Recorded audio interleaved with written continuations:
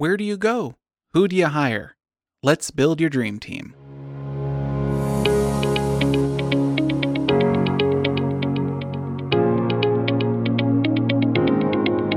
This is Prime Law Podcast, your source for good counsel.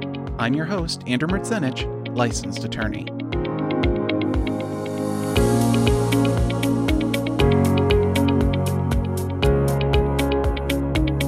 Hello, everyone, and welcome to yet another episode of Prime Law Podcast. As always, you can get in touch with us by calling 708-76-MyPod or by visiting www.primelawgroup.com/podcast. Let's get on with the show. Today, we are going back to our roots, if you will, and talking a little bit more about estate planning, but specifically, we're going to talk about building your estate planning dream team. Now, I hinted at this in previous episodes, and now we're going to take a deep dive into it. So, again, I'm sharing with you my philosophy on your dream team in estate planning and life planning in general is a trifecta. You want to hire the best advisors for your future, and those three professionals that you want in your corner are your attorney, your tax accountant, and your financial advisor. I list them in that order because your attorney will help you a lot throughout your entire life, but you will probably only see them every few years or so. Your tax accountant, you're more likely to see at least once per year, if not more. But your financial advisor, well, you might be calling them a few days a week trying to figure out how to take advantage of market fluctuations, diversification of assets, and moving ever closer towards your financial goals. We've already talked in our first few episodes about estate planning generally and how your estate planning attorney, such as myself, is trained to assist you in passing assets after you die in the plan that conforms to your wishes. Due to scheduling, however, the second member of your dream team will have to wait for another episode. I'm thinking of doing that one right around tax time, starting January 1st, but these professionals are pretty busy around that time, so don't hold your breath that one's going to be anytime soon, but we'll get it in the works. Therefore, that brings me to the subject of today's episode, how your financial planning professional fits into your life plan. As always, rather than just talking about it and listening to the wonderful tones of my own voice, I want to take you to the source. Therefore, my guest today is my good friend and colleague, Jeffrey Lewis from Savant Wealth Management in Rockford, Illinois. Mr. Lewis is a financial advisor here in Rockford at Savant, and before becoming an advisor, he completed Savant's Accelerated Career Development Program, an in-depth program that provided broad exposure to the foundational areas of Savant's financial planning process. Prior to completing the program, he spent 4 years in both Savant's investment research and financial planning departments, where he worked with financial advisors to develop tax-efficient investment strategies, drafted financial plans, and worked alongside clients to help them envision their ideal retirement. Jeff also serves on the board of directors of Rockford Promise, a local nonprofit that offers full tuition college scholarships to deserving graduates of Rockford Public School, District 205. In 2022, he was recognized by the Rockford Chamber of Commerce as one of 40 leaders under 40. Jeff is frequently interviewed by local TV stations and has been quoted by both local and national publications, including the Financial Advisor magazine, Smart Asset, Forbes, and the Rockford Register-Star. So let's move a little bit into your practice as a financial planner. I have to ask, what does it take to get started as I'm coming to you, Jeff, and I'm like, I want to start getting my life in order. What does that take? What does that look like? It takes a lot of courage because we all understand that opening up to somebody about your personal finances is not easy. Unless you're like me and you like to brag. Yeah, exactly. I mean, it can be a very difficult conversation for people to have. Personal finance is very personal. It's kind of like going to the doctor, except it's about your finances instead of your health. A lot of people don't like to talk about it. It's kind of been this taboo topic within our culture here in America is you don't talk about finances. Well, you don't talk about pay, you don't talk about benefits, you just Correct. That's between you and your spouse. Correct. And maybe your financial planner if you decide to hire It's one. a little bit of a taboo conversation to have when you have friends over for dinner. And you don't just open with, I got the commission statement yesterday. Yeah. So, I mean, it takes a lot of courage. It really does. And sometimes it's just right place, right time for a lot of people. If it's top of mind or they go through a life event, they feel like, okay, if not now, when am I going to get around to this? And I think it's like that for a lot of people. But first things first is you got to have the courage to seek out help, because if you're not willing to seek out the help, you're never going to get it. The first step to success is admitting you have a problem. That's right. That's right. Well said. Well said. Well, I got it from the 12 steppers. Cool. So how long have you been in the financial biz? Yeah, so I've been in it for almost 8 years. Fantastic. Yeah, right out of college. Right out of college. It's funny, as you mentioned off the top, start off the show, we met at Magic Waters. I know. Hurricane Harbor now. I yeah, think, right? Magic Waters Water Park right down there, and good old right on the neighboring border of Cherry Valley and Rockford. Built character. That's we'll right. Say. And I kind of always had a passion for helping people. Ooh, passion is a good word. But I also had this natural interest in economics and finance and just money in general. Do you have a degree in either of those? Or? I do. I have a degree in economics. Nice. So Ben Bernanke would be proud. That's right. That's right. So, I got to this point where I was a senior in college. I still had no idea what I wanted to do. Oh God, sounds like my law school days. The last thing I wanted to do was go and knock on people's doors and ask them, hey, have you thought about your investments, or have you thought about your insurance? What are you doing about retirement? This is the last thing I wanted to do. And I was thankful, or looking back now, I'm thankful enough to find an opportunity where I didn't have to do that, but I could also still help service people in terms of their financial life. And so I really kind of found, the company that I worked for was a perfect match for me from a personality perspective as well as from a career perspective. And, I feel very fortunate to find that straight out of college, because not a lot of people are able to do that. Well, to kind of bounce off of that, if somebody were considering a career in this, what would they have to do? Well, I think first things first is you have to enjoy working with people. I'm out. No. Every day you're working with people, whether it be your internal teammates or your external face-to-face meetings with clients. Very people-oriented. You got to be people-oriented. You have to like having conversations and building relationships with people, because at the end of the day, it's relationships. But same as the law. Very same as law. But you still have to have that technical aptitude or that technical ability to deliver people advice when it comes to personal finances. So you have to be, you have to have a good education. You have to be able to work hard and work at what you're doing. I say that discipline is one of the most underrated things in life. We lack discipline, I think, just across the world in terms of how we live our lives. And, hang on, I got to check my cell phone. And I fully admit I lack discipline when I'm at home at 9:30 at night and I see a box of Oreos sitting in the pantry. I'm going to eat the Oreos. I struggle with it. 100% behind you. 100%. But it's a lot of, personal motivation, willing to build relationships with people, and then caring about getting people from point A to point B to point C. Fascinating. Fantastic. And I don't think I mentioned it at the opening, but I don't think we talked about you work at Savant. I do, yeah. Can you tell me a little bit about them? Because they're local. They are, yeah. We're right here, Rockford, Illinois, is where we're headquartered. So Savant was actually found way back when in 1986. The Dark Ages. The Dark Ages. At that time, it was founded by one guy. His name was Tom O'Downey. At that time, it was called Savant Planning Group. Tom's history and background was kind of on the insurance side of the world. But what Tom came to quickly realize was he hated being pushed a product that he had to sell to customers from the insurance company. Basically, the insurance company saying hey, we want you to sell these products to people. Here's the list. Go. Ugh. Well, Tom was like, no, people don't need this. And this isn't what's in their best interest. And so Tom actually broke off, started his own business. Always the rebel. That's right. With the first and foremost thing at the front of his mind of looking out for people, doing what's in their best interest. And that's kind of, Savant got formed, as I mentioned, 1986. Tom partnered with our current CEO, Brent Brodesky, who's still working today. Nice. In 1993. And that's kind of when Savant... A very good year, sir. That's very right. good year. That's right. So that's when Savant Capital Management was founded. And since then, we've rebranded. We are now, now known as Savant Wealth Management. But yeah, that's kind of the background of Savant. Sure. So wealth management, then, that encompasses not only financial planning. We talked a little bit about investments.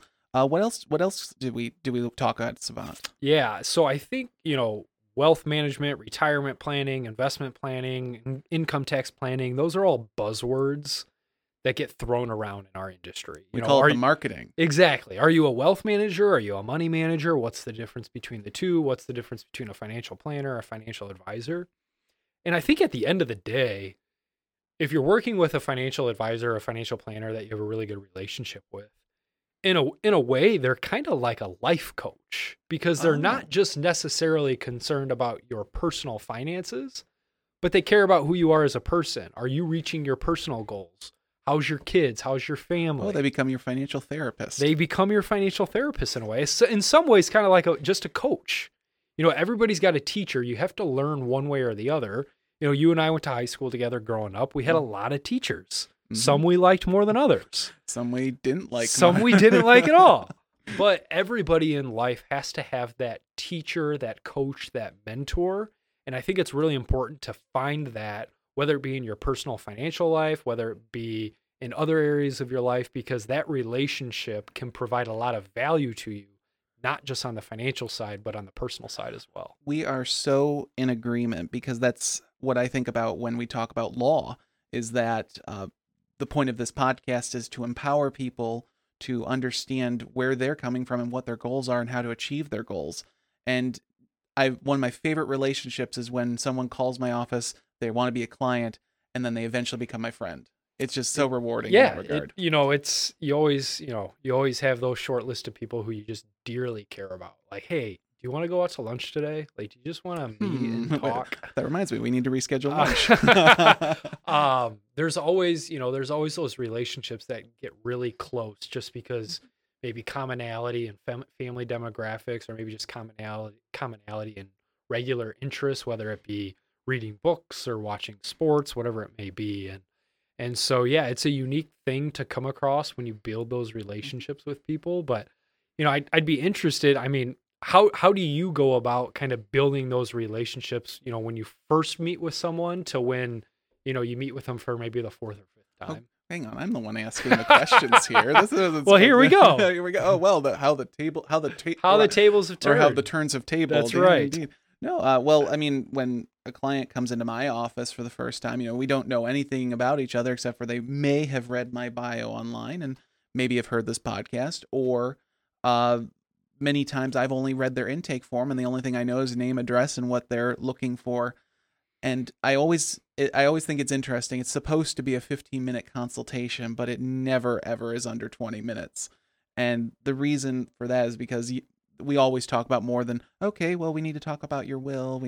But there's getting to the, why are you here? It's like, it's very easy. You can pull a will online, Correct. But, and you can figure out how to execute it. But the problem that you run into is, where's that personal touch in your Correct. estate plan? And that's what I try to focus on. That's why I love estate planning, is just that relationship, learning with people.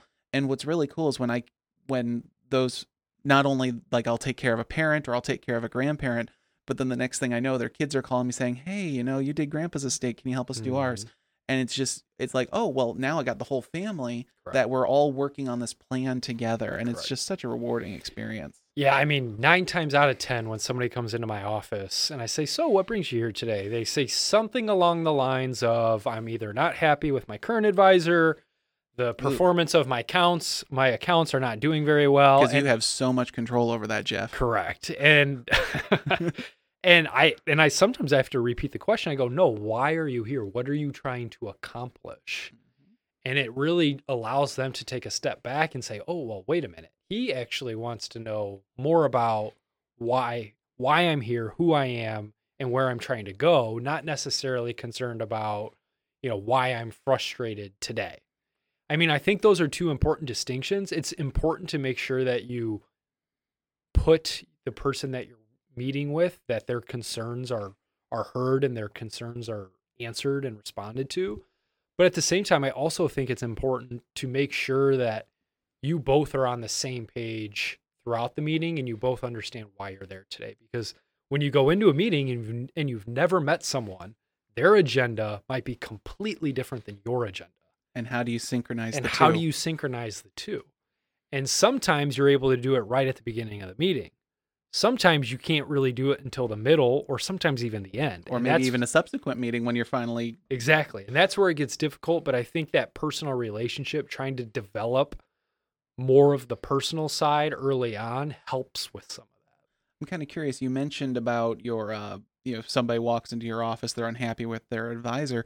Just curious, which do you see more of? People who are, this is the first time they're talking to a financial advisor, or do you see more of, no, I've been through the ringer a few times? Yeah, I mean, it's you see it all. I mean, it's not more so one thing or the other. I think during the year 2022, financial markets have not been friendly for a lot of people. Which for the first time in basically a decade, I mean... Yeah, I mean, we've had some blips along the way, obviously. I mean, there was the blip in 2020 with the health pandemic when stocks lost 40% of their value in a matter of 4 weeks. Well, then 4 weeks later, it was 4 weeks later, they recovered. Yeah. And so people kind of, just chalked that up to, a pandemic that nobody foresaw coming.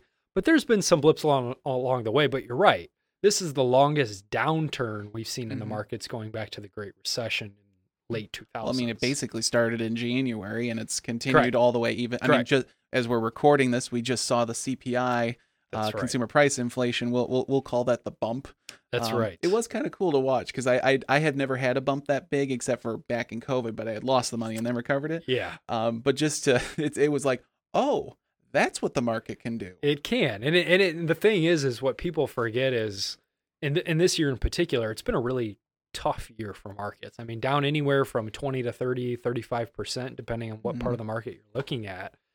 People get frustrated and they feel like they have to make a change or they have to do something. Mm-hmm.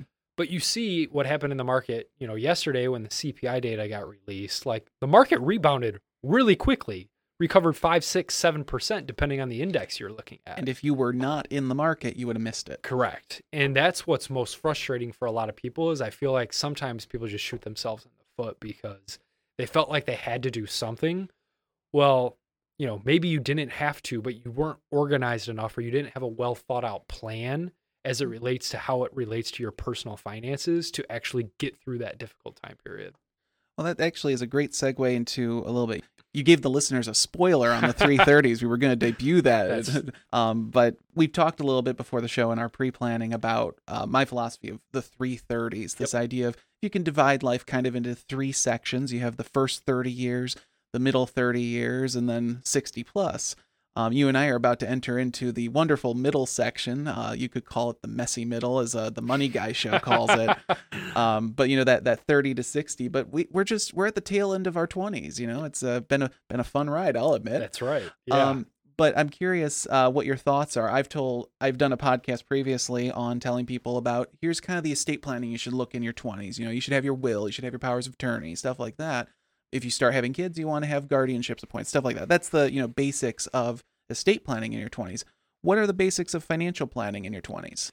Yeah, I think it's about organizing and prioritizing. So the earlier that you can start saving for your future, the benefit is compounding interest.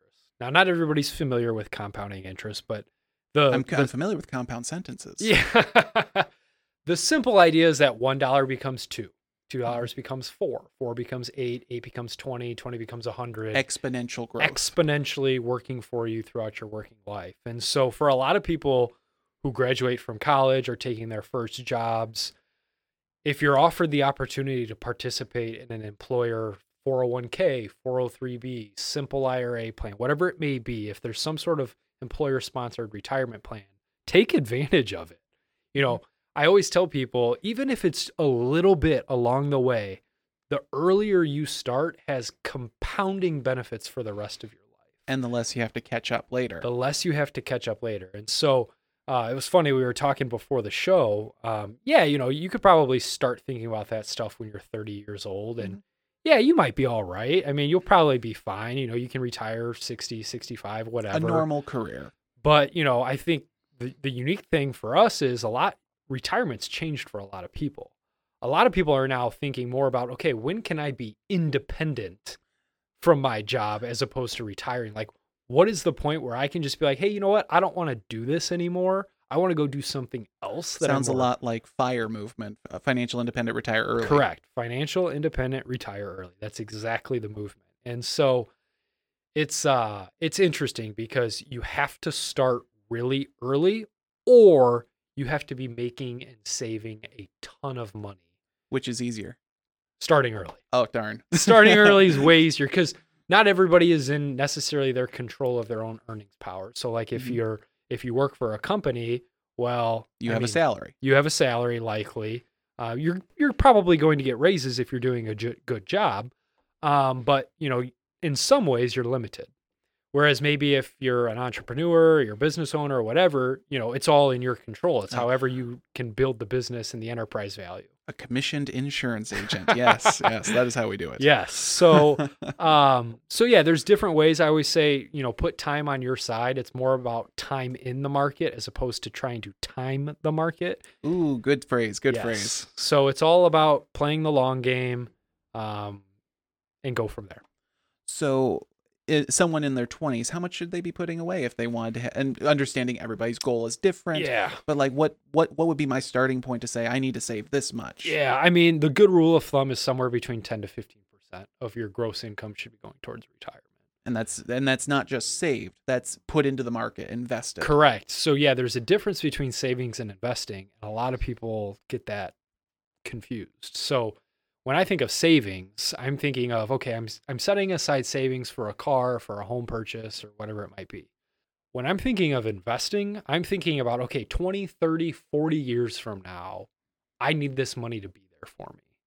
And so I need to make sure that it's invested appropriately. I need to make sure it's probably relatively aggressive, knowing that the time horizon is so long. Again, talking about we're in our 20s right now. Correct. And for the listeners out there, this is not formal advice. You should definitely contact your financial planner or tax accountant, whoever you work with. We'll have you record the disclaimer at the end. Don't worry. Just wanted to make sure I got that out there. But yeah, I mean, generally rule of thumb is good 10, 15% to start.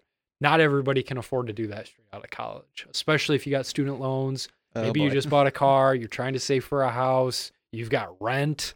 It's very difficult when you first start off. And generally what I tell people when they get that first job, and if you do have a 401k or a 403b available to you, put in the minimum amount that gets you your employer match. Because that's automatic 100% return. Automatic 100% return. It's free money. Your employer is giving it to you. Take advantage of it. Employers don't give us much, but they can sometimes give us retirement money. That's right. Fantastic. Right. So moving into that second 30, where you're at kind of that 30 to 60, and again, there's so much that could be happening here. I mean, some people don't have kids. Some people decide to buy a house. Some people have a business going and all that. So again, we can't give personal advice. Correct. But what should I be thinking about as I'm entering those 30s? Maybe kids are on the way. Maybe a house is on the way. How does our perspective change in the financial planning realm? Yeah, I describe once you get into your 30s, this is when life gets real. Oh boy. If you don't have kids or a house, or you haven't hit that. You made the right decision for the millennials.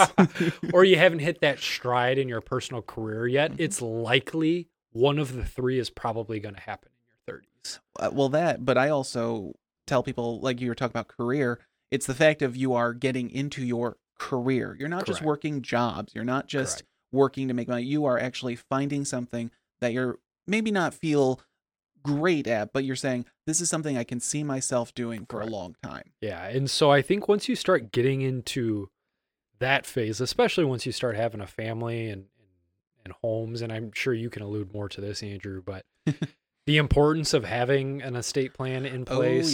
Oh, yes. If you have young kids and maybe a spouse who depends on your income for support, life insurance becomes a big topic of conversation. Mm-hmm. But then just really trying to prioritize and having that conversation with your life partner, like, hey, what's important to us? Where are we going? Where are we going? Like, what are we trying to accomplish? And I think the earlier you can have that conversation in life, it's going to be helpful.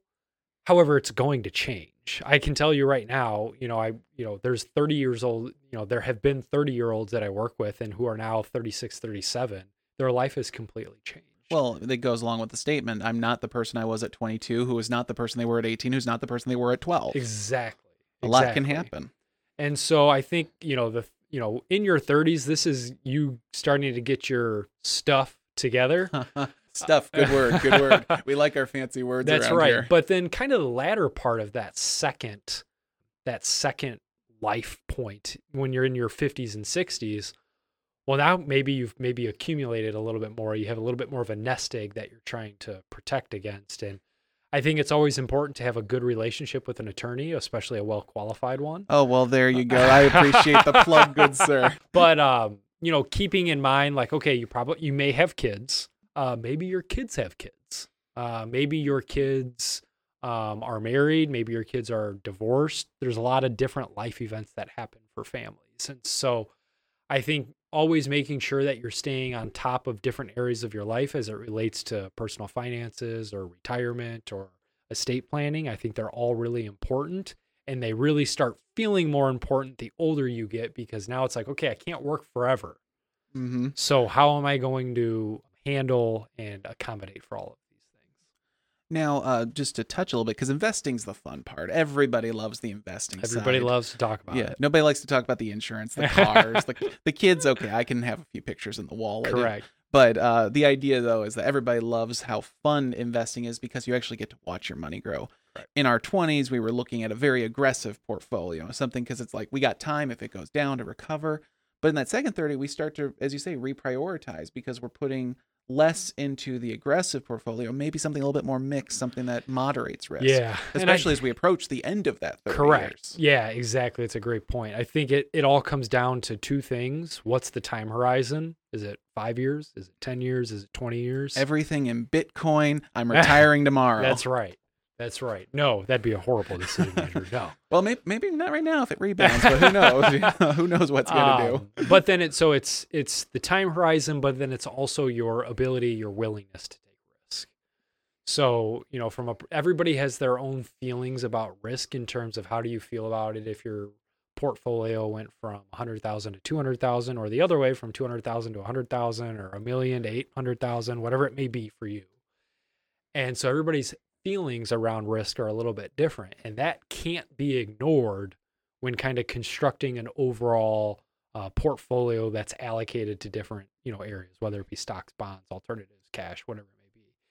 And so, as you mentioned, the later on you get in that second tier of life, the closer you get to age 50, 60, you're probably going to be a little bit more conservative, just because at that point you know that you're probably going to need to rely upon that money sooner rather than later. But for a lot of people who have time horizons of 10, 15, 20, 25 plus years, you can still be pretty aggressive in terms of, how you allocate the portfolio, and generally speaking. And I think that's why you and I really do love what we do, because everything is so personalized. Everything is so bespoke for what what our clients want and what our customers, what their goals are. It's, an estate plan for someone who has charitable intentions is a far cry from someone who says, well, I just want to leave everything to my kids. Exactly. Oh, yeah. Yeah. That's a whole different conversation. Well, let's move into the third 30. Yeah. Let's move into the 60s. Because that's where I've noticed that many clients really start to think less about accumulation, and they're, like your 60 plus includes, 60 to 65, but that's where they really start to focus on, what am I leaving behind? What's my legacy? What do I want? Mm-hmm. And I'm curious if you see that in your practice as well. All the time. And the big one, obviously, that we talk about with people is the avoidance of probate. If you can avoid probate at all costs for the simplicity of your beneficiary, can reduce a lot of headache for them. So I agree with that statement. The idea of having to go to court just to determine who's going to get the money just because maybe a beneficiary was missed or a titling on an account was wrong or whatever it may be. You're stealing my thunder, man. It's really important. It's really important to make sure that you do that. I didn't mean to steal your thunder. Oh, no.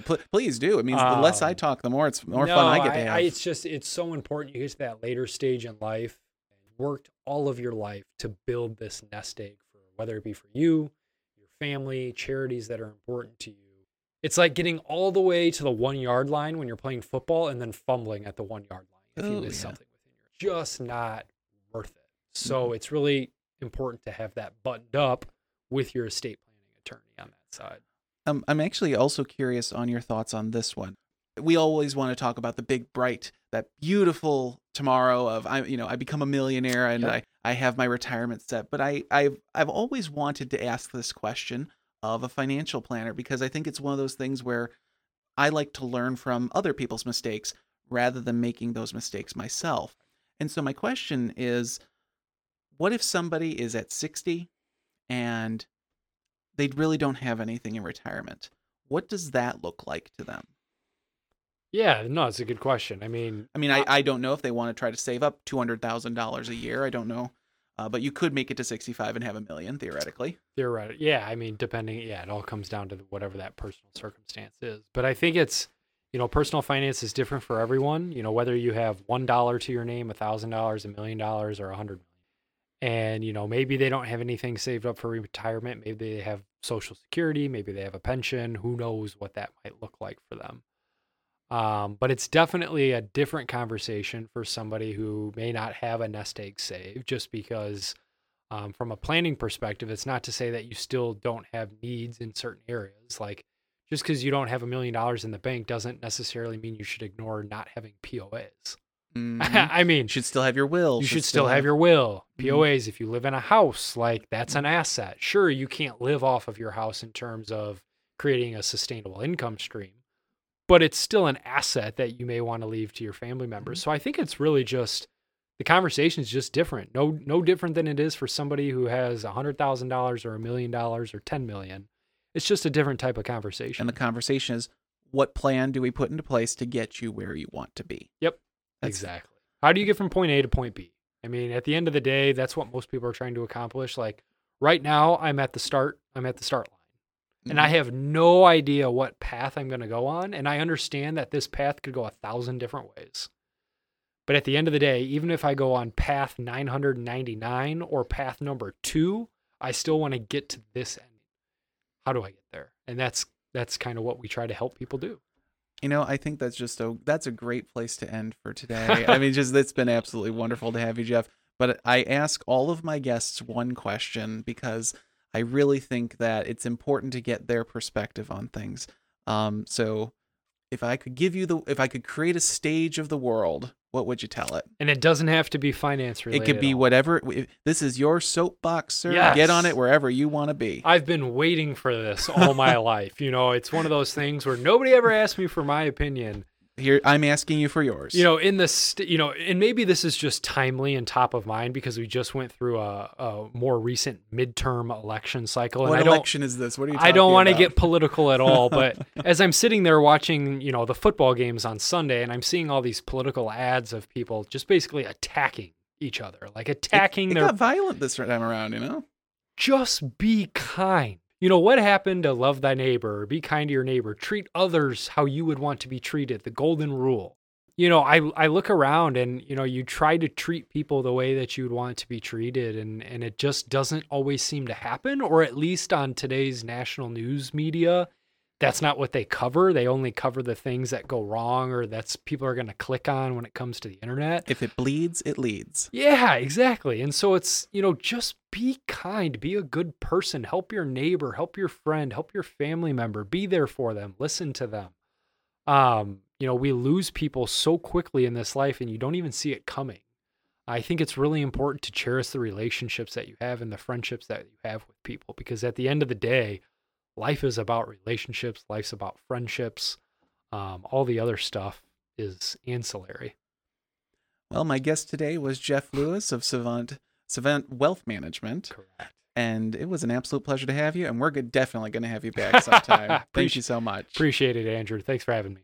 If you have any questions for Jeff, or if you would like to get in touch with him, you can take a look at his profile on savantwealth.com. With that, we've reached another end of another episode. Thank you so much for taking time out of your busy schedule to learn a little bit more with me. We'll see you again next time on Prime Law Podcast.